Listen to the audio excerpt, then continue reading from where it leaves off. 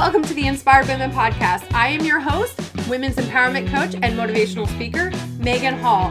And on this podcast, I'm going to connect you with inspirational women who will share their real stories. And we're going to chat about topics relevant to women today. I'd love to continue to support you on your life's journey. Please join us in the Inspired Women community on Facebook. Thank you for tuning in today and enjoy the show. Hey, everybody. So Marla had a little bit of tech problems, so sometimes in this interview, you can hear her cut out a little bit, but the major gist and major awesome pieces of this interview are there. But I just wanted to warn you that there might be times where you hear her cut out a little bit, but I hope you will tune in and really listen to Marla's story because it's pretty phenomenal how she has gone from being homeless to now being this amazing entrepreneur that is giving back. So I hope you'll tune in. I hope you'll enjoy the episode. And don't forget to leave us a rating or review so people know where to find us and how awesome the Inspired Women podcast is. All right, have a great day and enjoy the episode. Hey guys, today I'm here with Marla. Marla Bautista is an Army wife and mother of three. She is a published author of My Thoughts Abandoned, released in January 2017. Where can people get that? People can actually find my book on Google. It has been published all over. It's actually an ebook, so you can buy it on Amazon, Barnes and Noble. Just Google it. Okay, awesome. And I will Google it and link it in the show notes so everybody can get a look at that. I know sometimes people will be like, I'm published, and it's only available on their website. Sometimes, it's available on Amazon. I always like to ask.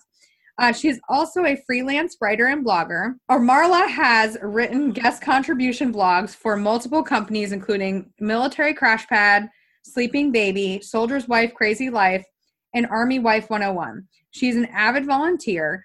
Marla is also the co-founder of the Bautista Project, a custom decor and apparel company, which uses a percentage of their profits to provide for homeless communities.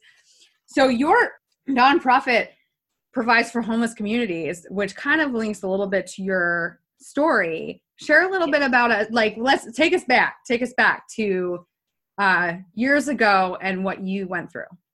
Okay. Well, I'm Marla, everyone. Hi, I hope everyone's doing well. I just want to share a little bit about myself and about my story. I came from kind of a harsh background, if you would say so.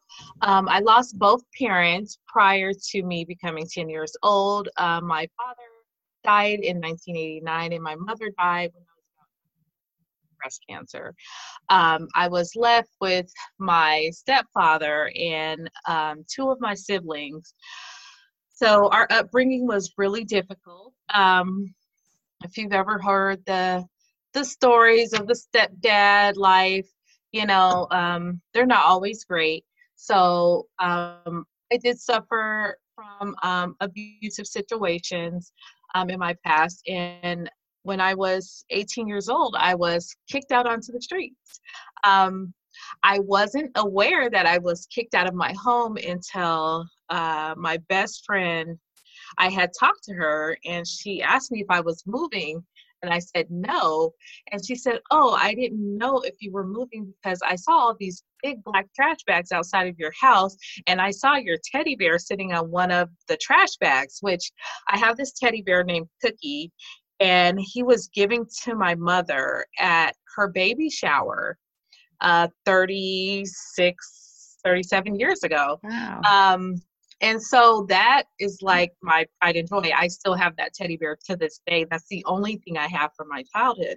And so when I heard that, I didn't realize what was happening. I was an adult. I was 18. And so I was out on the streets. I became homeless. I lived in motels.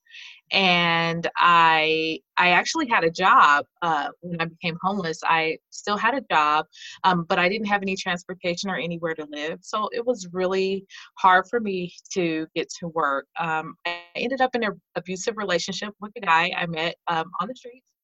And that made even a worse situation for me, because there was a lot of domestic violence happening, and I could no longer work. Um, like if you ever go to work and you have to go to the doctor, you get a doctor's note for that day. Um, but it doesn't cover the black eyes that you have the next day or the next day after that. So unfortunately, I wasn't able to keep my job.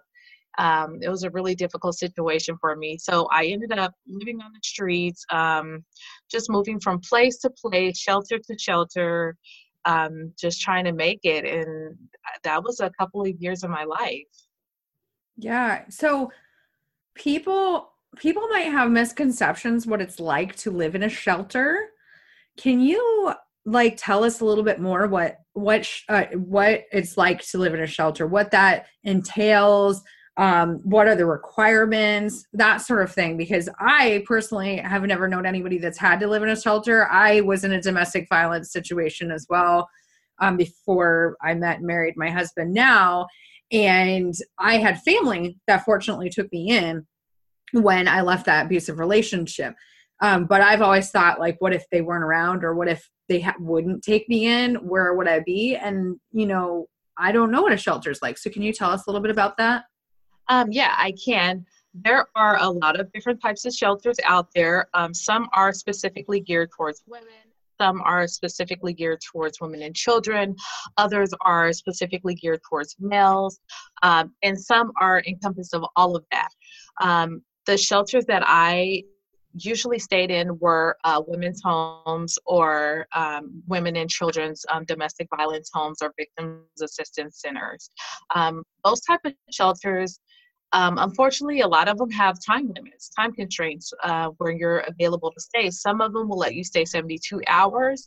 Some shelters will let you stay as long as you are underemployed, or you're looking for employment. You're able to stay there. A lot of the shelter living it's really hard. It's not an easy thing to do. Luckily for me, as a teenager, I wasn't pregnant. I didn't have a child. So things were, I would say, a little easier for me. But staying in a shelter was definitely a situation and an experience that I could have never imagined. You were in a home with 20 or so other women, rooms full of bunk beds. And some of these women had children where they slept, in one bed with their children. And, there was no security. There was no, property security, personal security. Everything was just open. And unfortunately, because of the different backgrounds so many people come from, we all live differently. What you may value, someone else may not. And so that was really hard for me as a young teenager, coming from a somewhat stable environment. The situation I grew up in wasn't great, but it was stable. And so it kind of made it difficult for me. There was a lot of drug abusers there, and a lot of women who were often undereducated. And it was really hard for me to be there to see that, because I always felt that I was different. I ended up in a lot of mess, but I was always able to, with a little bit of guidance, get away from those situations or get through those situations. And a lot of the women that I met, this was their life. This is how they lived for 10 years, 20 years of their life, going from shelter to shelter, having child after child, and not being able to ever, have a stable moment or be financially secure ever.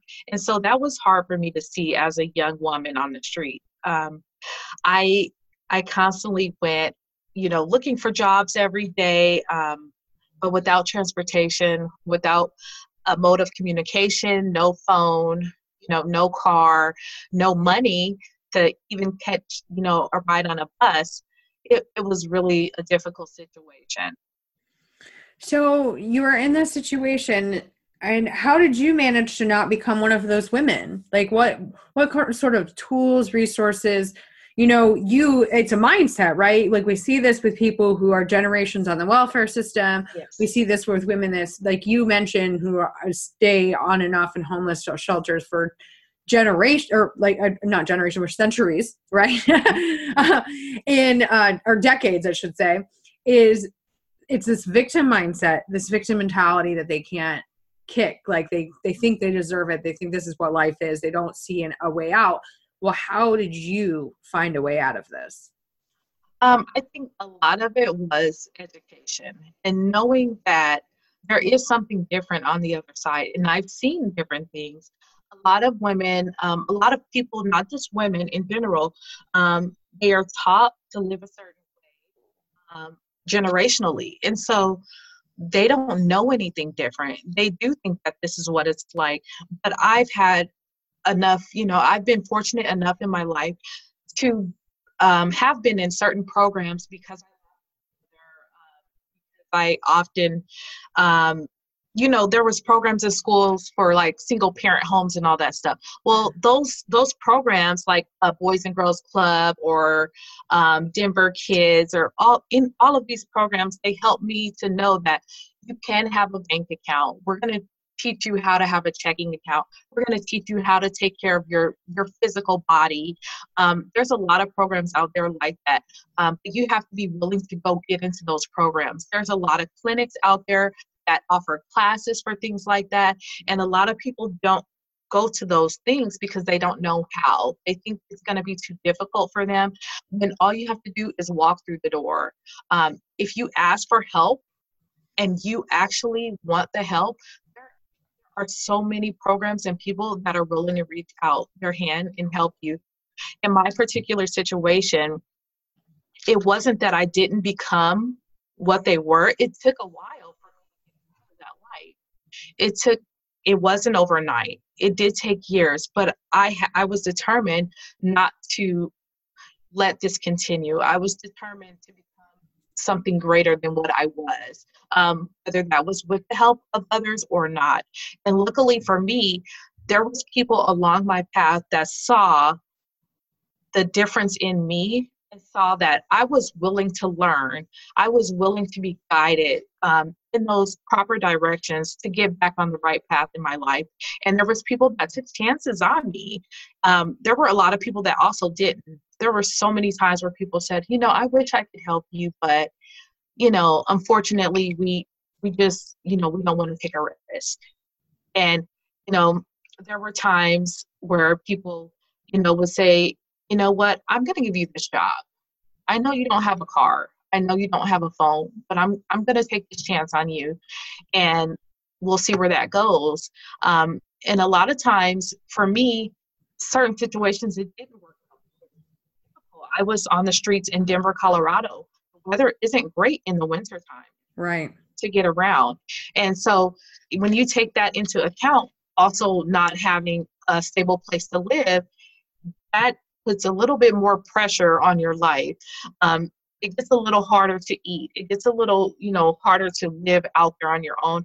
During the warmer months, of course, it's easier to be homeless. And I hate to say easier, but because of the weather, because there's so many missions out there that are feeding homeless people when it's warmer or sheltering them, it's a lot more you can do in the summertime, but in the winter, it's really hard. I used to go and eat at churches, local churches. They'd serve lunch at the Catholic Church down in downtown Denver. They would serve lunch there and, hand out hygiene bags. And that was something that I partake in every day. I would go eat lunch there. If that was my one meal for the day, that's what I did. And it was an unfortunate situation, but I learned so much, and it helped guide me to where I am today. And that's why with our company, the Bautista Project, I personally give back to the communities. I don't donate money to shelters or to the charities.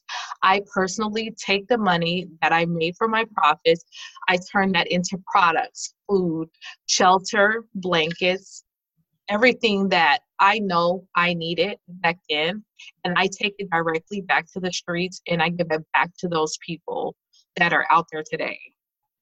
So where was the turning point? Or when and where and how did the turning point happen for you? Was there a certain thing specifically that it like helped launch you into now being off the streets, now not having this food scarcity, now, feeling, stable and secure, and that you had these things that you were lacking when you were homeless, like you didn't know where your next meal was coming from or where you're going to be staying, or like you said, you're in the middle of Denver and it's wintertime and you're freezing your ass off because you don't have that warmth. So when did that happen? Well, I actually ended up going to jail. I went to jail. I got a charge for police interference. I had a boyfriend, which I spoke about. I was in a domestic violence situation, and the police were called, and they were told that he had a gun. And we were in a motel room, and the police ensued to beating him. Pretty much, I freaked out. I probably screamed every word you can think. I cried. I was afraid. I wasn't hurt by them, but I watched him almost lose his life, and I was very afraid. And I didn't know it was illegal to yell at the police. Right. At that moment. And so I got what was a police interference charge, which actually landed me in jail for 3 or 4 days. And at that moment, I realized this is not who I am. The guy I was with, I didn't want to be with him, but I didn't know anything else because I felt so crazy. But it's like, because you feel safe, even though you're not safe. Yeah, I understand. Something familiar. So it was easier to do something familiar than it was to go do something different. Mm-hmm. And so he was the only person out there on the streets that I knew. And so, I trusted him.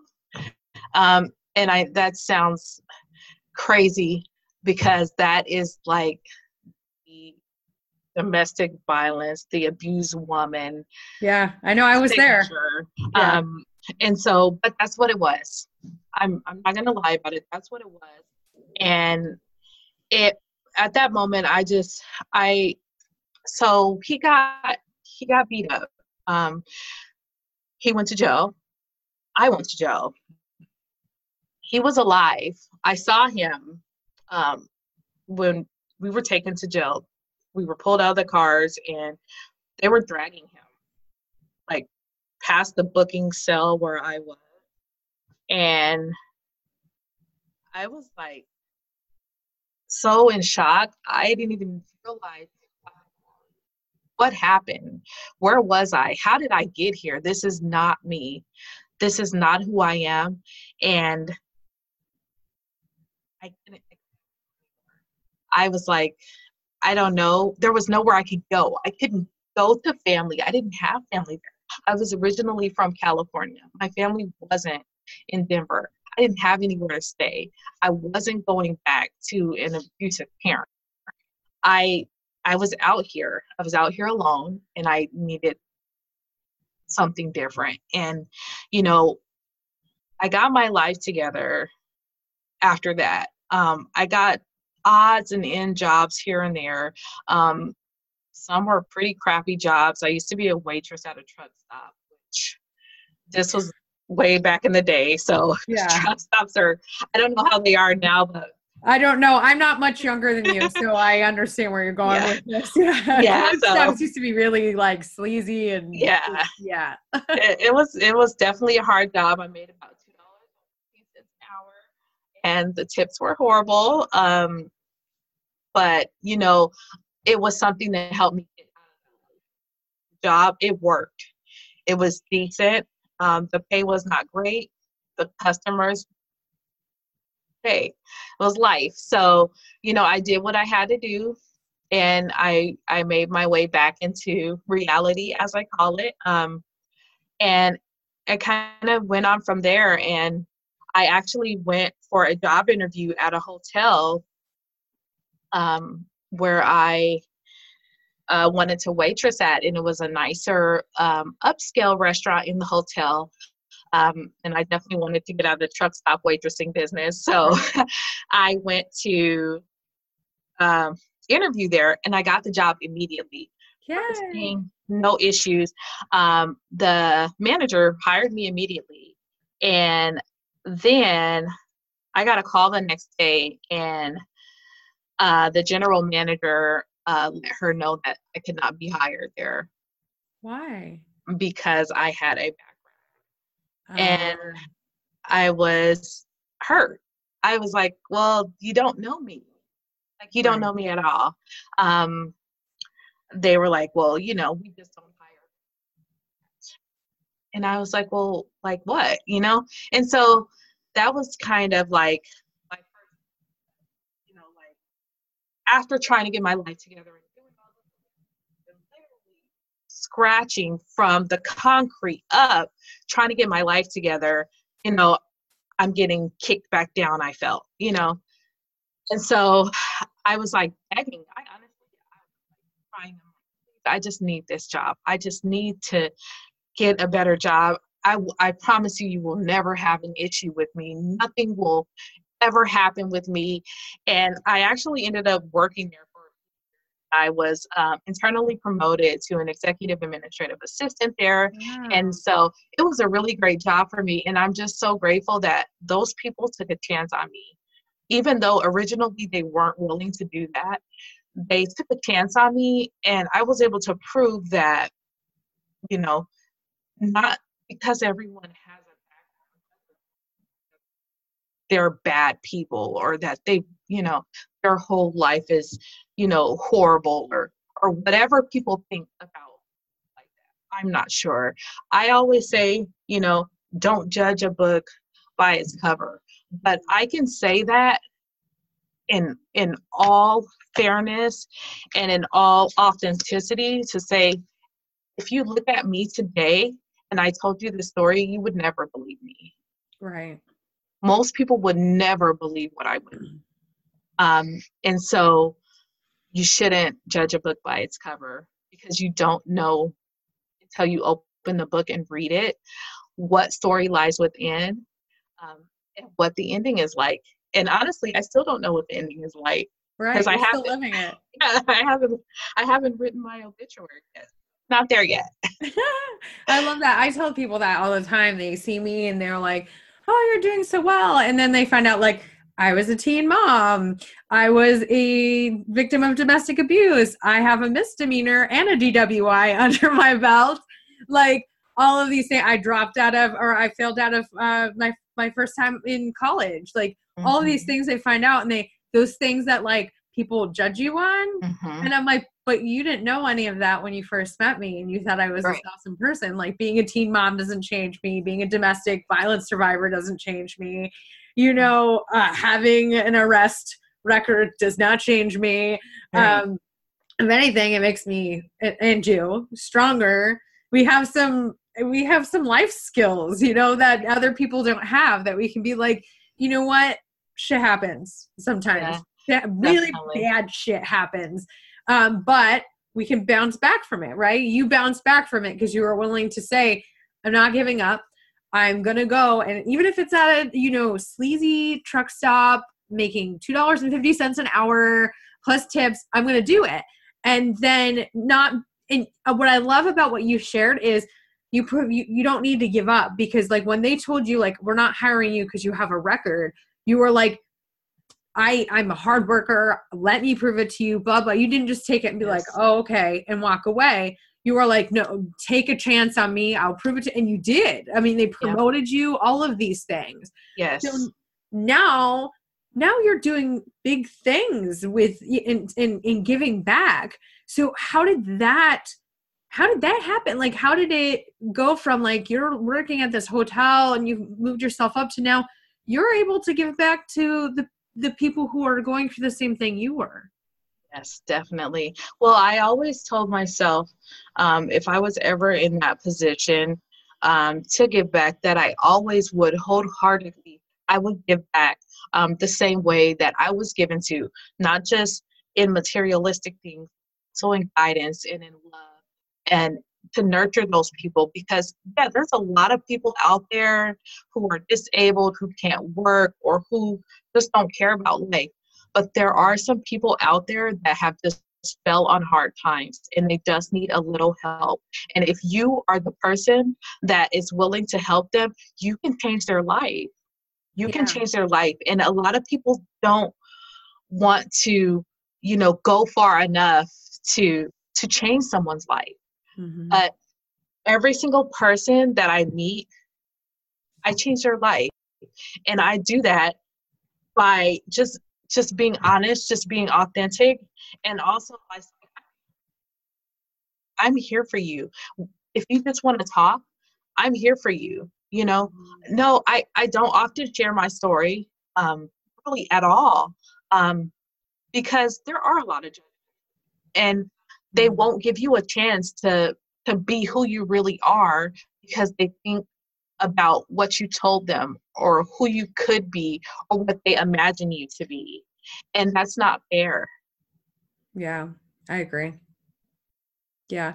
So I don't know if you have an answer to this. It popped in my head while you were talking, because I was going to say the one thing I missed when I was telling little pieces people judge me. I was on welfare when I graduated high school and was in college. So as a single mom, I was working full time, and one of the questions I've heard people ask before is, why are these people in shelters not getting help from the welfare system? And I have a theory, but I don't know if you have confirmation for my theory. What's your theory? My theory is because they don't have a residency that they can claim to get the help. Because I know when I was in the welfare system, you had to fill out, this is my mailing address, this is where I live. You have proof of certain things. And if you don't have an address or a place, you don't have those things. Right. Well, there is in Denver, so there's an option where if you're completely homeless, there are certain benefits you can receive. Now, I can't speak for today specifically, but back then there were certain benefits. I used to get $19 in food stamps a month, which, believe me, I can stretch $19. $19? Like, $19 a month. Insane. I didn't have a child. I didn't have anyone else. It was just me. So I got $19 a month. So I ate a lot of ramen noodles and hot dogs. Yeah. And I drank a lot of water. And so, but, I survived. When you're going to fill out paperwork to get welfare benefits or SNAP benefits, you are required to provide proof of residency. Even if you don't have a job, they want a letter from the person you live with saying that you live with them and that you are not paying them any rent. Yep. But then sometimes they even go as far as saying, well, what is that person's income? Yeah, no, I know. And well, how is that going to help me? And a lot of people don't see that. People have this kind of negative connotation about, receiving Section 8 or SNAP benefits or welfare, and they think, oh, well, you're just abusing the system. Well, there's not really a lot out there. And there are some people that do abuse the system, but there are some people that actually need help, I used to go, there was a clinic called South Street Clinic in Denver. It was a homeless clinic, and we could go there with no ID. And they had an optometrist there. We can get mental health care there and physical medical care there. So I used to go there, and shout out to Starbucks. So Starbucks donates their old or day-old products to places like South Street Clinic. Really? So every morning every morning we used Awesome. to get all the Starbucks bagels and things from the day before. So I was bright and early. We had to stand in line at 7 in the morning. South Street opened at 9. No matter what time of year it was, you needed to be there at 7 or you were not getting in. They only took a certain number of people. And if you wanted to see a doctor or, I need glasses. I have to wear glasses. So if Yeah. you wanted to see a doctor or a dentist or anything, you needed to be there at 7 and stand in line outside until they open. And so I would stand in line outside for hours. And then we go in and there was bagels there and stuff that we could eat while we waited to see the doctor. And that's where I would go and get my checkups. And I was on birth control. I stayed on birth control. I know a lot of people don't agree with that, but I was I home. mean, I don't want to have babies. What's the other option? Because counting your periods are not going to, it doesn't work for everybody. Right. Your period's not regular. It's not going to work for you. Well, and I mean, being homeless, that's one thing I didn't want to do. Like, Right. Whether I'm having sex or not, I couldn't take care of another person. Right. And so South Street Clinic did provide that for us. And they also provided community resources like bus tokens, sometimes hotel vouchers. And so we would go there in the morning. All the people would go and we stand in line and hope to get benefits that day. But that was like a huge part of my life. And just seeing organizations like that directly gave back to homeless communities really touched me for all of my life. I will never live a day without giving back. And anyone who knows me knows that about me. It is so important because, like I said, some people just need a little bit of help and a little bit of guidance, and their whole life can change. Yes. And I love how you brought up the misconception about welfare, because I get that all the time when I say to people, yes, a small percentage of people do live off the system. And that is because there are loopholes and the system absolutely needs to be reformed because there are far too many people that are getting benefits who do not need those benefits. However, the larger percentage are people who actually need. My husband and I actually had a very heated debate about this because he's never been on welfare. He doesn't really know anybody who ever has besides me. So he doesn't have experience with that. And he had a misconception about how it works. And I was like, listen, I had to have a job or be actively looking for a job. They gave me a timeline for how long I had to look for that job. Absolutely. If I did not find a job in that period of time, because at one point in time I did have a lapse between employment, then they were going to take my benefits away. There's a lot of rules. The problem is there's also a lot of loopholes that people who are generations on this know the loopholes. Right. So it does need to be reformed, but it does not need to be getting rid of because you never know what kind of thing's going to happen in your life. And I mean, it could be as something like you where you get kicked out of your house and now you don't really have a place to go. Or it could be like you lose your job, you don't have anything to fall back on, and now you don't know how you're going to make ends meet. Like that's really what it's to help people that really need the help, right? Absolutely. So I'm so glad that you brought that up. And you were talking about giving back as well. What are different ways that people can give back? Or do you have some suggestions for anybody listening? They're like, you know what, I really want to help out in whatever shape or form I can. Definitely. There are so many ways that you can give back to the local community. There are always options to donate if you don't want to physically go and volunteer. There are a lot of shelters that take donation items like domestic violence shelters, victims assistance centers. They take clothing items. Sometimes they'll take food items. That's a great way to give back. The smallest thing, if you don't realize, especially in a victims assistance center like a domestic violence shelter, underwear, socks, and pajamas are necessities that we don't think about every day. Yeah. I have 1,000 pair of underwear right now. Right, me too. I don't even think about not having a pair of underwear. But there are a lot of women that don't have their children don't even have a clean pair of underwear to wear. So think about that.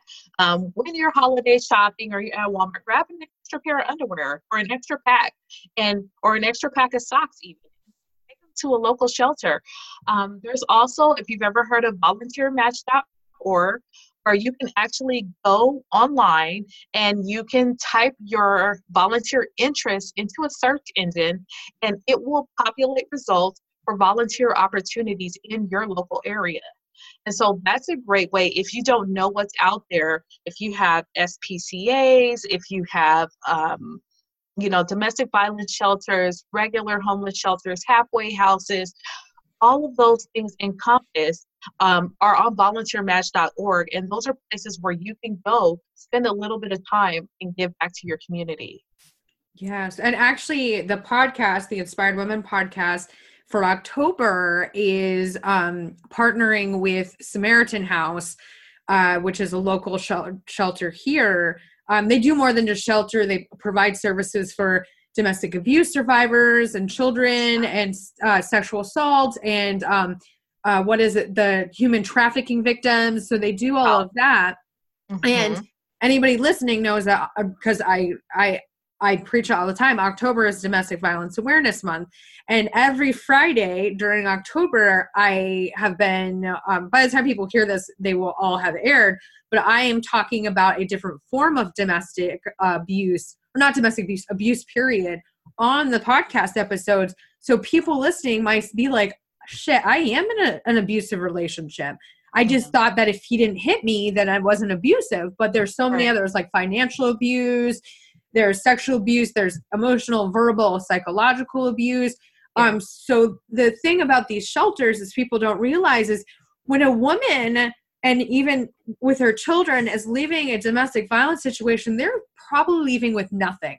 You really don't have the time to pack up your shit and leave. Right. And in my situation, I did because I had family, but I wasn't able to pack up everything. I went back to get my stuff a couple weeks later, and my ex had destroyed half of my things. Exactly. Like, he allowed our dog at the time to pee and poop all over this quilt my grandfather had made of my daughter. Oh my gosh. Like all of this stuff that he had like completely destroyed in his rage of me leaving, that people don't realize, like, even if women can go back and get their stuff may not even be there because the guy or woman, domestic violence can be men and women, has now destroyed all of your things, or you're too fearful to go back because now they might find you and you don't know what's going to happen if they find you. Right. Or you don't have anywhere to take your stuff. Like in my situation, right. What could I do with it? I didn't have a car. I didn't have a place to stay. I could only take what I could take. Yeah. What you could carry. Yeah. And my teddy bear was one of those things. Well, I'm glad you held on to that. That's amazing that teddy bear made all of this transition from these places. Like, I'm super impressed right now that you were able to, if anything, was the only thing you held on to, but you were able to carry that from place to place. So as we wrap up the podcast, first I have a question. Can people donate to your organization directly? If they actually wanted to donate, we won't take their money. They can always purchase products with us. But if they wanted to donate items, we actually take old military uniforms, and we transform them into blankets and pillows for the homeless community. They can always mail those to our P.O. Box here in Fort Drum, New York. P.O. Box 1073, Fort Drum, New York, 13602. And we take those old and we create pillows and blankets, and we take them to shelters, and we give them out to children who are homeless and adults as well. Where I'm from originally is only an hour from Fort Drum. Oh, is hour that north. Like Canada?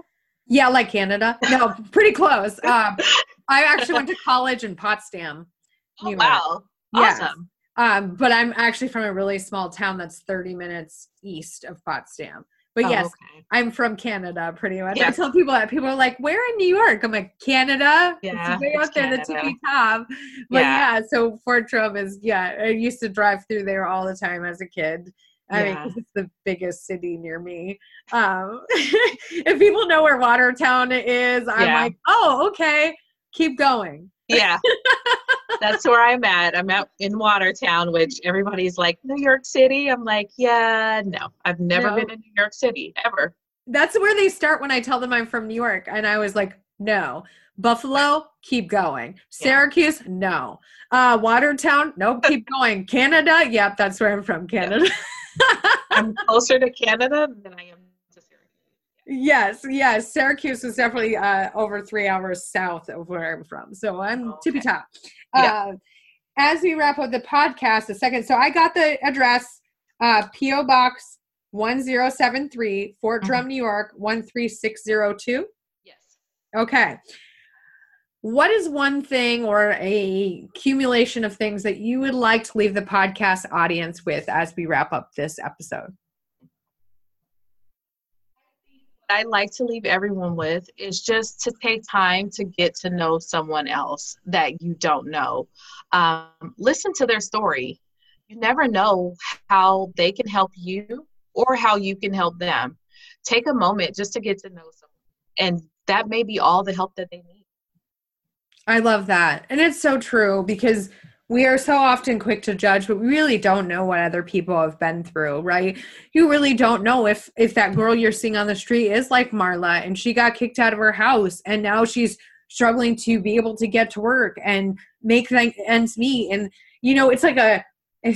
it's like a trickle down effect. Like this one thing happens and then it causes this other thing to happen. And before you know it, you're in that kind of situation. Yep. So by giving back and by not judging and lending an ear and trying to be open-minded of other people, it is really, really important. Marla, thank you so much for coming on the podcast today and sharing your story. I'm going to link up all of your links in the show notes, inspiredwomenpodcast.com, so everybody can connect with you. Awesome. Thank you so much for having me. I appreciate it. Thank you so much for tuning into this week's episode of the Inspired Women Podcast. Don't forget to subscribe, share this out with your friends and family, and join us in the Inspired Women community on Facebook. I'll catch you next week.